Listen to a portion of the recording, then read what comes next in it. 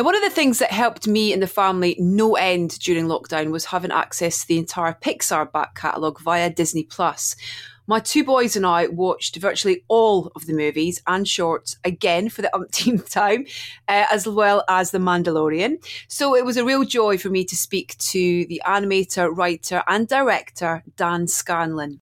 Now, Dan joined Pixar in 2001 and worked on Cars and Toy Story 3 as a story artist before directing Monsters University. His latest work was the deeply personal suburban fantasy Onward. Based on his own experience of losing his father, Onward tells the story of two elf brothers who go in search of an artefact that will temporarily bring their deceased dad back to life. It's both visually and emotionally beautiful, and if you haven't seen it yet, well, you should watch it now. The film is scored by Mychael and Jeff Danna, and it's with their cue Quests of Yore that we begin.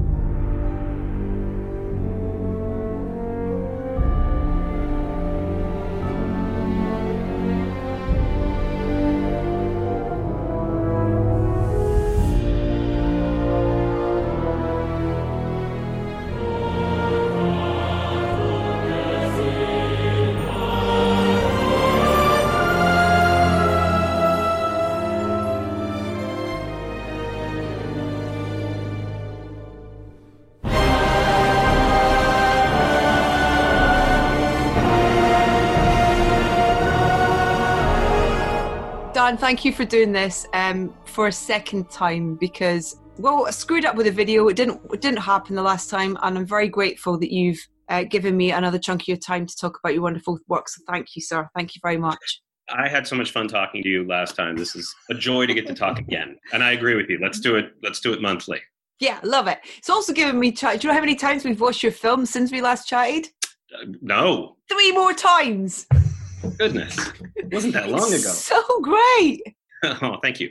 It's so good. And, you know, I think Onward tells this brilliant story. And I think as well, I think it's a thing with all, you know, we've grown up watching these amazing films that Pixar unveiled to us in the world, and we connect with them in such a personal way. And that's because there is so much dedication that goes into, you know, the research. Like I remember chatting to the team behind Moana, and the research and the work that went into that film was incredible. And I couldn't believe how much goes into it, even before a sketch is drawn. It's just phenomenal. And with this particular story in Onward, it was very personal to you. And I guess I wanted to start by asking if there was any apprehension for you in terms of being so involved personally in the story, really, and not wanting that to really be out there. Yeah, I mean, it is based on my own personal story of losing my father when I was young, and my brother and I's experience, and being raised by our mom. I didn't have a lot of hesitation at first, because Pixar is a place that really encourages directors to pull from their lives. They really inspire you and encourage you to be vulnerable. So I felt very comfortable. It really wasn't until the movie was about to come out that I realized, oh, this is hard. You know, the rest of the world is not always as kind. Yeah. And realizing that if my family saw this and didn't like it or felt that they'd been misrepresented, I mean, it's not my autobiography, but it is loosely inspired. And luckily that wasn't the case. My family was really moved by the film, and it's really changed our relationship even for the better, as if it wasn't already really good. It's really opened up a dialogue. And then the greatest thing was seeing messages from people on social media who said, wow, that was my story up there, or that reminded me of my brother or my sister or a teacher or a loved one.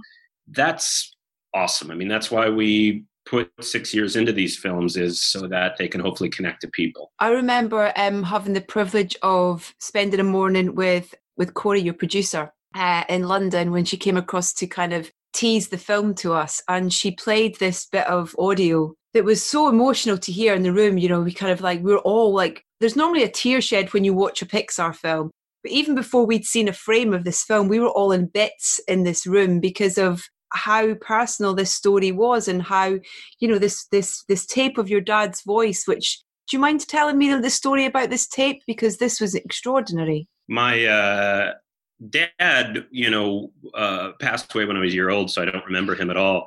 And we didn't have any audio of his voice, because back when I was a kid, home movies didn't have audio.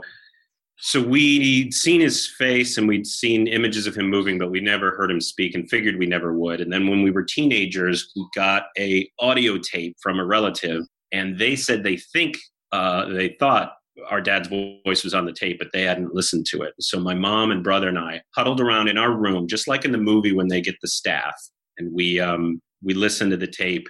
And as the tape got closer to the end, we still hadn't heard our father speak. He was always out of the room. And then finally he spoke and he said, hello. And then they asked him to say one other thing. And he said, goodbye. And that was it, just hello and goodbye.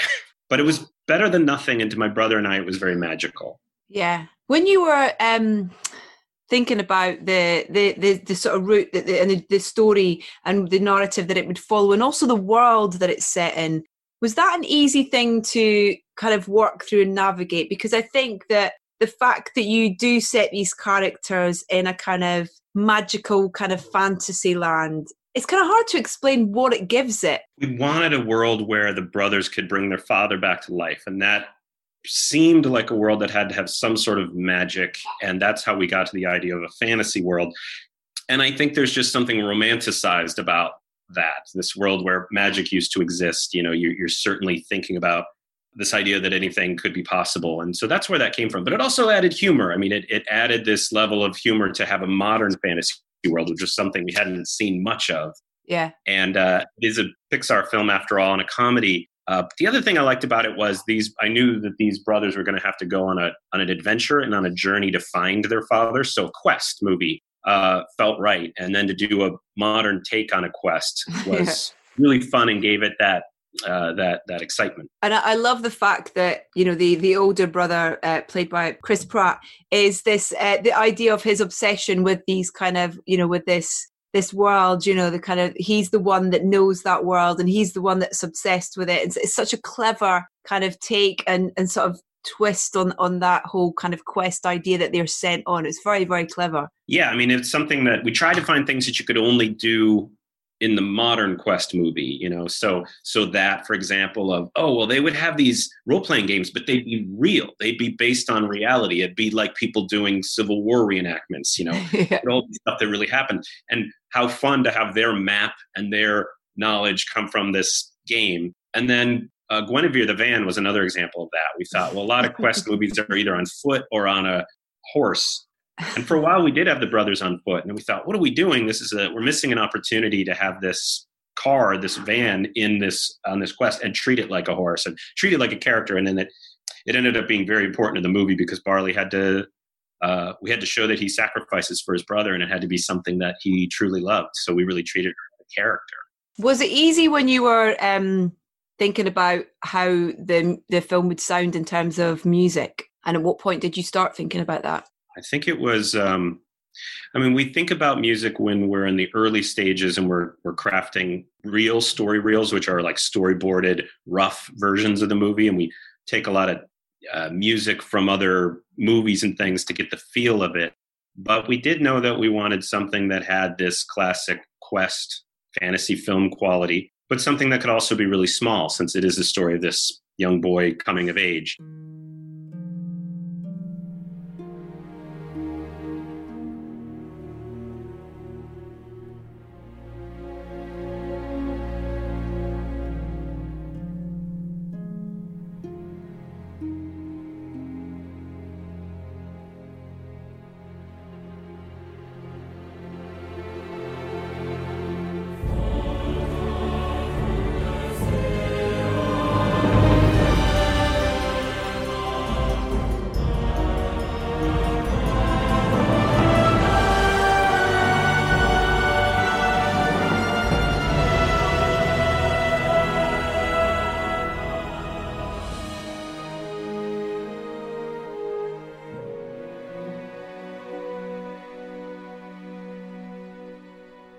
So emotional, but also big and adventurous. And that led to the Danna brothers because their work on Good Dinosaur and everything they've done. The one thing that I really love about their work is how emotional it is and how they can make a big adventure theme. And so they were Perfect. And it just so happened that they were brothers, which didn't hurt either, which wasn't intentional, but yeah.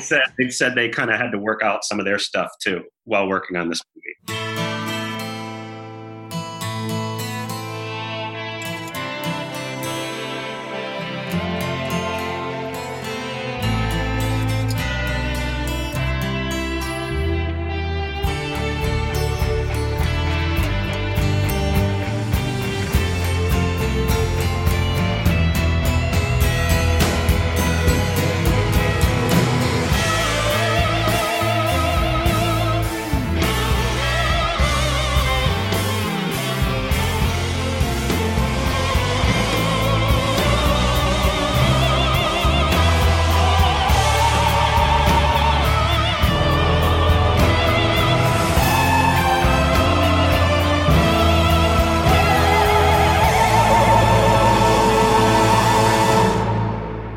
Love that kind of weird thing of like, even in, they've done some amazing films, be like From the Life of Pi to and a real diversity. They're not the type of composers who sit in a box of being they do this type of thing, but I think Little Miss Sunshine for me is one of my favorite scores of theirs.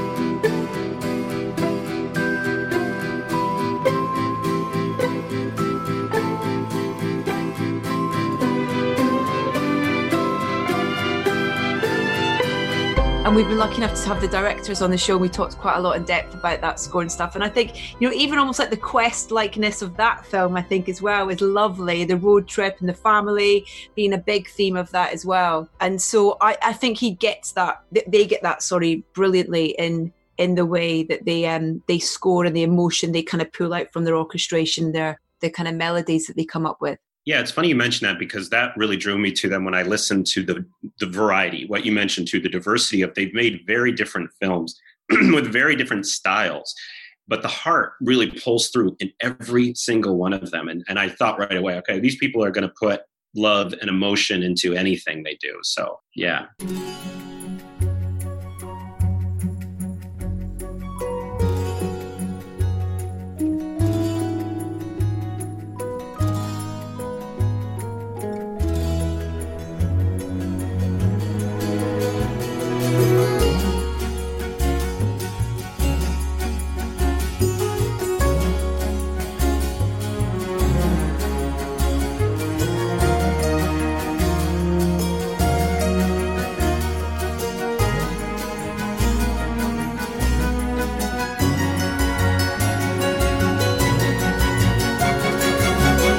There's a real mix of how music is used within Pixar films, whether, it's like the Cars films, there's quite a lot of needle drops and stuff in there as well. But when you're deciding on whether you're going to go down that route or whether you're going to stick purely to score or whether you might just have the odd, what are the conversations around making that kind of decision on it?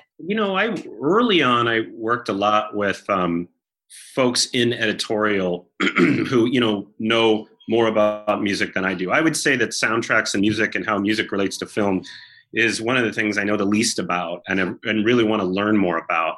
So I had a lot of help from my editor and music editors helping me figure that out. But again, I just wanted something that felt small at first, almost like something very small and intimate that could build into these big over the top fantasy ideas. And I think that's really where we come from, is usually, again, emotion and storytelling.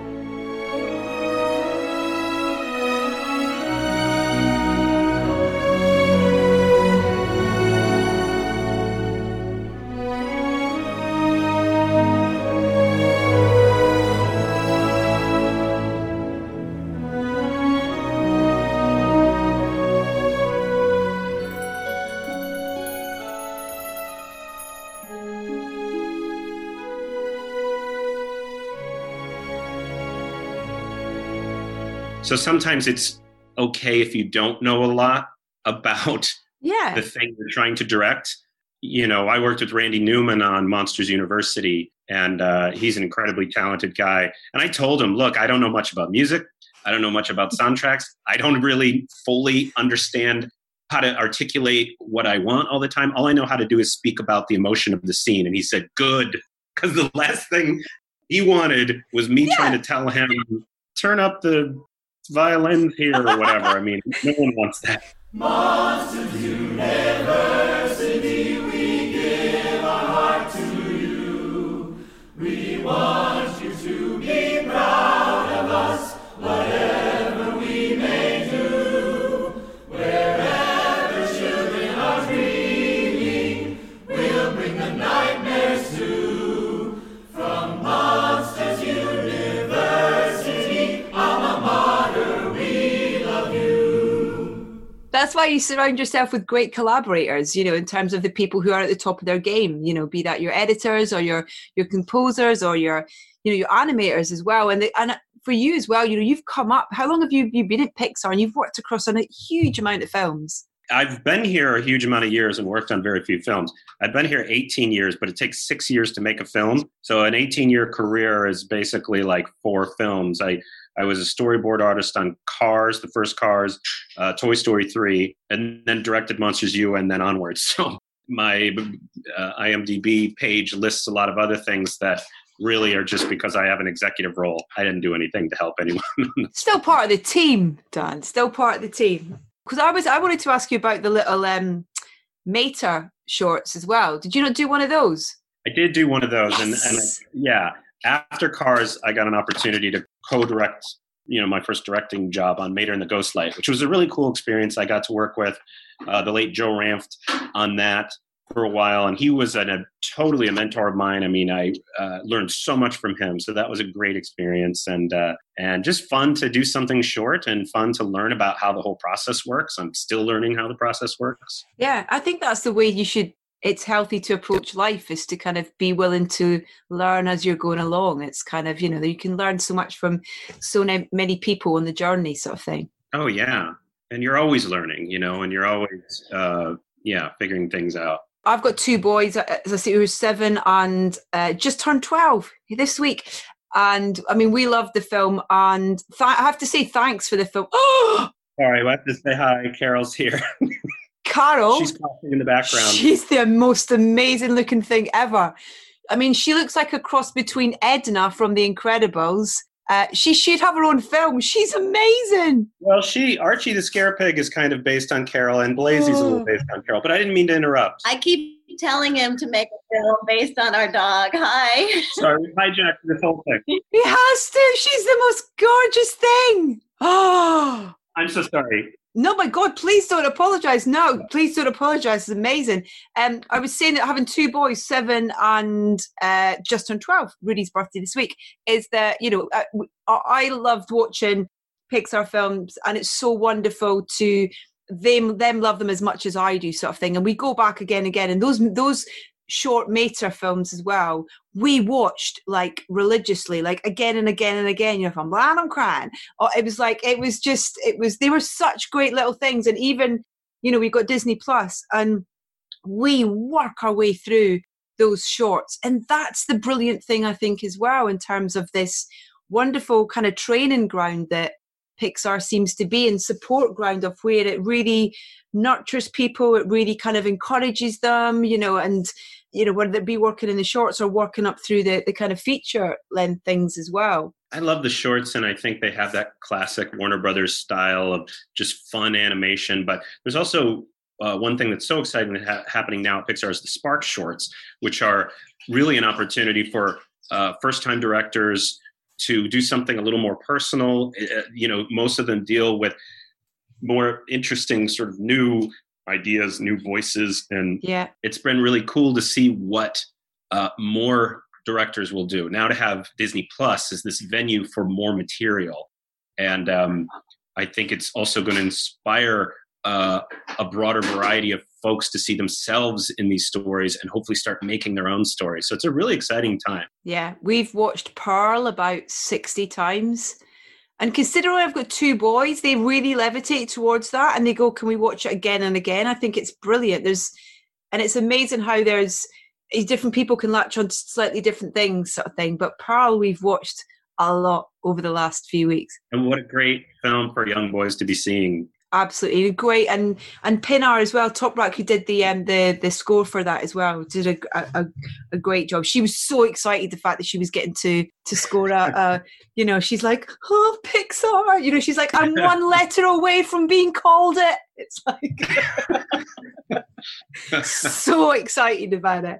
Do you mind talking a little bit about Randy? You know, you talked about the fact that, you know, you kind of said to him that you know, and he's like, great, I don't want people to tell me what to do and stuff. But what were the conversations that you had, you know, working on Monsters University and you know, when there's also a pretense there of a previous film and what that sounded like, and then how you put your own stamp on it, but also adding your own creative input to it as well, obviously. You know, one thing that was helpful early on, Corey Ray, my filmmaking partner and producer of both Onward and Monsters U, I think she was a really big proponent on Monsters U of not using any of the score from the first movie. You know, when you're doing a sequel, it's such a cheat to just plug in that beloved theme in a moment, and you're like, I remember the first film, and I'm so happy. And Monsters U was really about something very different than Monsters Inc. And they were, you know, younger, in college, thinking about their lives and who they were going to be. They weren't older characters who were having this sort of surrogate father figure moment with this young child. It was just very different. And I think she was absolutely right. It forced us to create our own language, living within the body of Monsters Inc., but to make it its own movie. We were going to open the movie. There's this animated sequence of Mike getting into the school, and it's the titles, and it's reminiscent of the animated sequence from the first movie. And we were just going to do a college march version of the Monsters Inc. theme, but we didn't in the end because it had nothing to do with that version of the story. And so it just was a really good experience in making a prequel or a sequel to let it be its own film.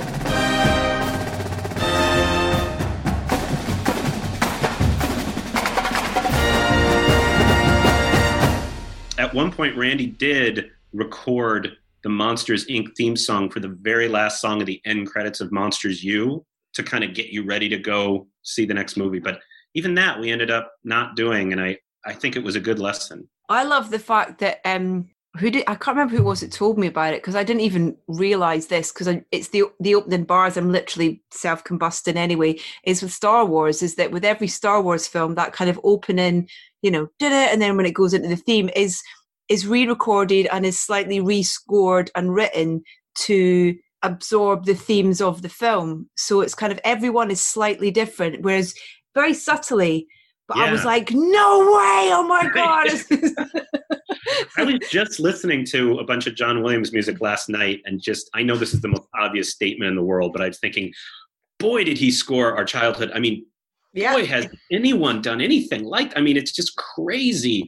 The films he was a part of. Do you know who I think's kind of coming close to not kind of mimicking him, but having an equally brilliant and exciting career is Michael Giacchino? Absolutely. I think, I mean, the work he did on, I mean, everything from Coco to Inside Out, Incredibles, just extraordinary. And those are just the Pixar films. I mean, he's the busiest man in show business. I mean, he's working on everything. Yeah, it was funny. I interviewed Taika, who I'm such a big fan of, and he said when he was speaking to Michael about scoring Jojo Rabbit, he was like, basically, can I have Inside Out, but set in Nazi Germany? It's just like... because that Inside Out score is just like, oh wow.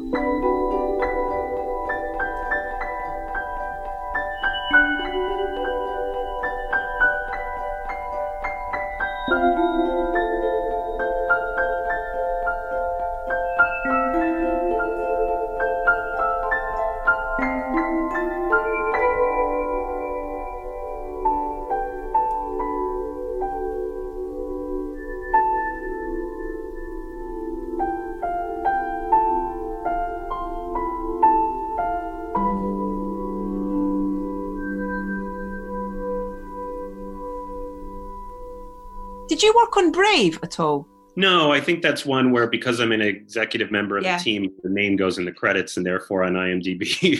So I get to take credit for all these great movies that had nothing to do with. I just, because I spoke to Patrick Doyle last week and he was awesome. What a man. He was great. What energy he has and passion that he has for what he does. You know, it's so, again, everyone at Pixar works for 5 to 6 years on these films and contributes so much. And then the folks who score the films come in for the last year or so, and they make the second largest contribution to the film. I mean, they cover and touch the entire film, and they affect it, the emotions of it, so much, so quickly. And I'm always amazed by what's riding on their shoulders, but I'm also just amazed by how quickly they do it and how thoroughly they understand it. And a big part of my job is to just help them understand what we were going for. But it is an amazing feat. And I mean, they don't do it entirely alone, but it's a small team that helps them come up with those themes and that work. And again, it's an amazing thing to watch. I mean, with Onward and MU, going to the sessions and watching those musicians perform is absolutely magical. It makes no sense to me how they're able to do it. It is unbelievable, and it's so old-fashioned. I mean, they're just there with these wood and brass instruments and hit and record and playing in a big room. Yeah, it's unbelievable. Yeah.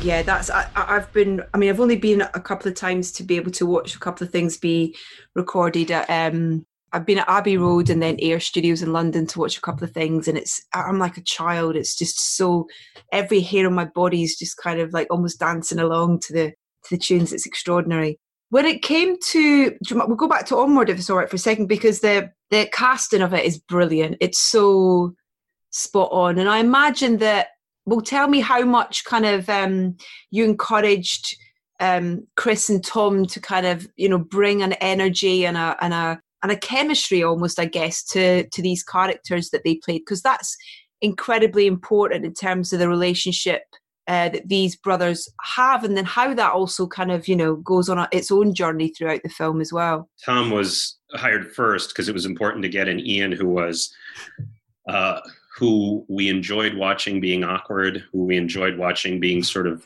fumbly and shy. And Tom does that really, really well, even though he himself is a very confident young man. He plays that role well. And then he has great sincerity, which is important to the role too. He's a phenomenal actor, and you really commiserate with him. And then the other thing that Tom really added is, in writing the character, I think that we made Ian a little more sardonic and sarcastic at times. And a lot of times we, the people at Pixar, will record the voices ourselves first. Like I played Ian first, and I probably played it like a 44-year-old man, and who was a little, more of a wisecracking kind of whatever person. And then when Tom did the lines, he did them very sincerely and very vulnerable. And we rewrote a lot of it for that. And he was right to do that. It wasn't right for the character. And then Chris is so born to be that character. He's so boisterous and lovable, and he's so funny when he's being kind of a troublemaker or misunderstanding something. And Chris did a lot more improvising and even just putting things in his own words and goofing around in the stage. And I think the other thing that Chris added to the character was he made sure that he wasn't just a fool. Like I might write a line where Barley's pants fall off and he falls down the stairs and ends up with a bucket on his head. And Chris would say like, well, he's not a moron. Like he should always be doing something for reasons that make sense to him. Yeah. And he was a real guardian of him while still letting him be fun and goofy. So that's the kind of stuff that it's great to have actors like that to bring that reality. Yeah, because they're invested in the character, you know what I mean, in terms of they want to bring it, they want to help bring it to life. That's amazing. Did they do any work together? Because I know it's a real kind of unique situation when you're actually able to get people in the room together to work on the voice. It's hard because their schedules are so crazy, but they wanted to, and we wanted them to because they're friends. We did one session together, and it was a lot of fun. It was early on. It helped me to hear their voices together, and it helped them to play off each other. Yeah. And then after that, we had to go back to doing it separately. But at least we had that one day. Yeah. They're too busy being Spider-Man and Star-Lord. Do you know what I mean? Yeah. We just watched, what did we rewatch the other night again? Endgame, that kind of end scene with Thor and Sky-Lord, where it's just like you say about kind of, how Chris plays a character in a situation where it's so good. That scene is so good. And I talked to him about that and said, like, boy, one of the things those Marvel movies do so well is they have a million characters in those movies, but they give everyone something to do. And as we go into our third and fourth Toy Story, we were struggling with how to do that while we were working on it. And those movies are great. I mean, for me, they're a great example of how to do that well. And I think Toy Story 4 managed to pull that off as well. But it's hard work when you have all those beloved characters and you want everyone to get their moment. Toy Story is one of those things where it's the first film is quite an old film now. And for those characters to travel over that period of time and still, emotionally connect in the way that they do, and you can still watch them now and it feel like the first time you've watched it and you still connect it to that way.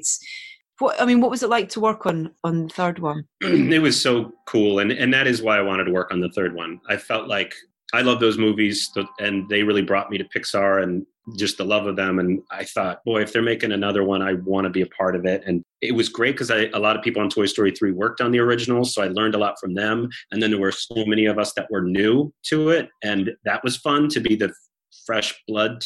Yeah, it's great to have gotten to be a part of one of those films. Were you in a situation where you could be, hear sort of Tom do a session as Woody at all? Yeah, I got to go with Lee Unkrich, and Lee asked me to just read opposite the actors so that Lee could focus on the performances. So I have this weird role in history of I got to be the one person who saw all of Toy Story 3 staring into the eyes of Tom Hanks and Tim Allen.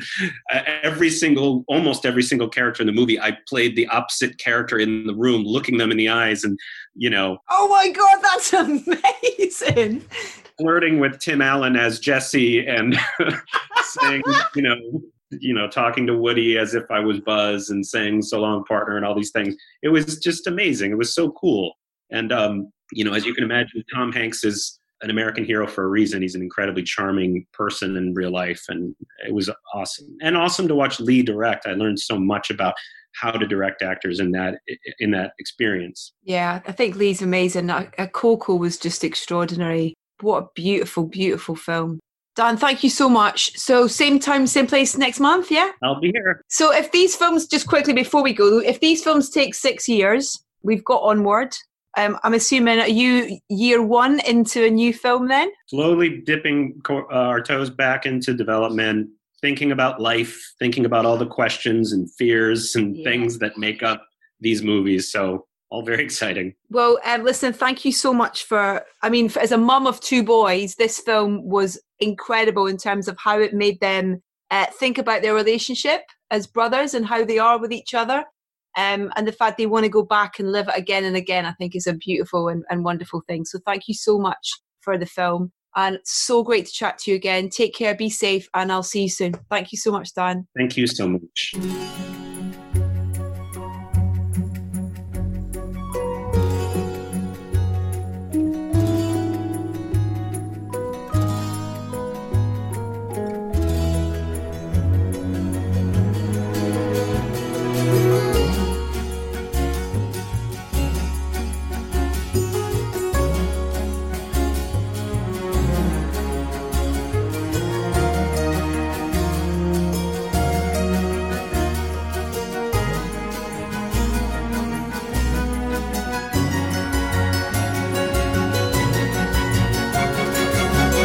From Mychael and Jeff Danna's score to Onward, that's a little magic. Rounding off this latest episode of Soundtracking with Pixar's Dan Scanlon. My huge thanks to Dan for taking the time to talk to me for a second time after our first conversation was lost to the hard drive. Onward is available to watch on Disney Plus right now, as are all the Pixar films and shorts, not to mention the Marvel movies and plenty more besides. It's an incredibly moving movie and I highly recommend it. Head to edithbowman.com to catch up with all of our previous episodes, including my chats with Lee Unkwich and Michael Giacchino. My website is also the place to subscribe to this podcast, though your preferred provider works just as well. You can follow us on Facebook, Instagram and Twitter. We are at Soundtracking UK, whilst you can also watch my regular show on film, TV and music I put together on our YouTube channel. In fact, if you go back a couple of weeks, you can watch a little clip of Dan talking about Onwards. This week's show features Shannon Murphy talking about her feature film debut, Baby Teeth, which is out in cinemas on the 21st of August. It is a brilliant debut feature film that you should really search out. Next week on this show, we have none other than the fabulous Terence Blanchard, who amongst many things is Spike Lee's go-to composer. I very much look forward to the pleasure of your company then. In the meantime, stay safe.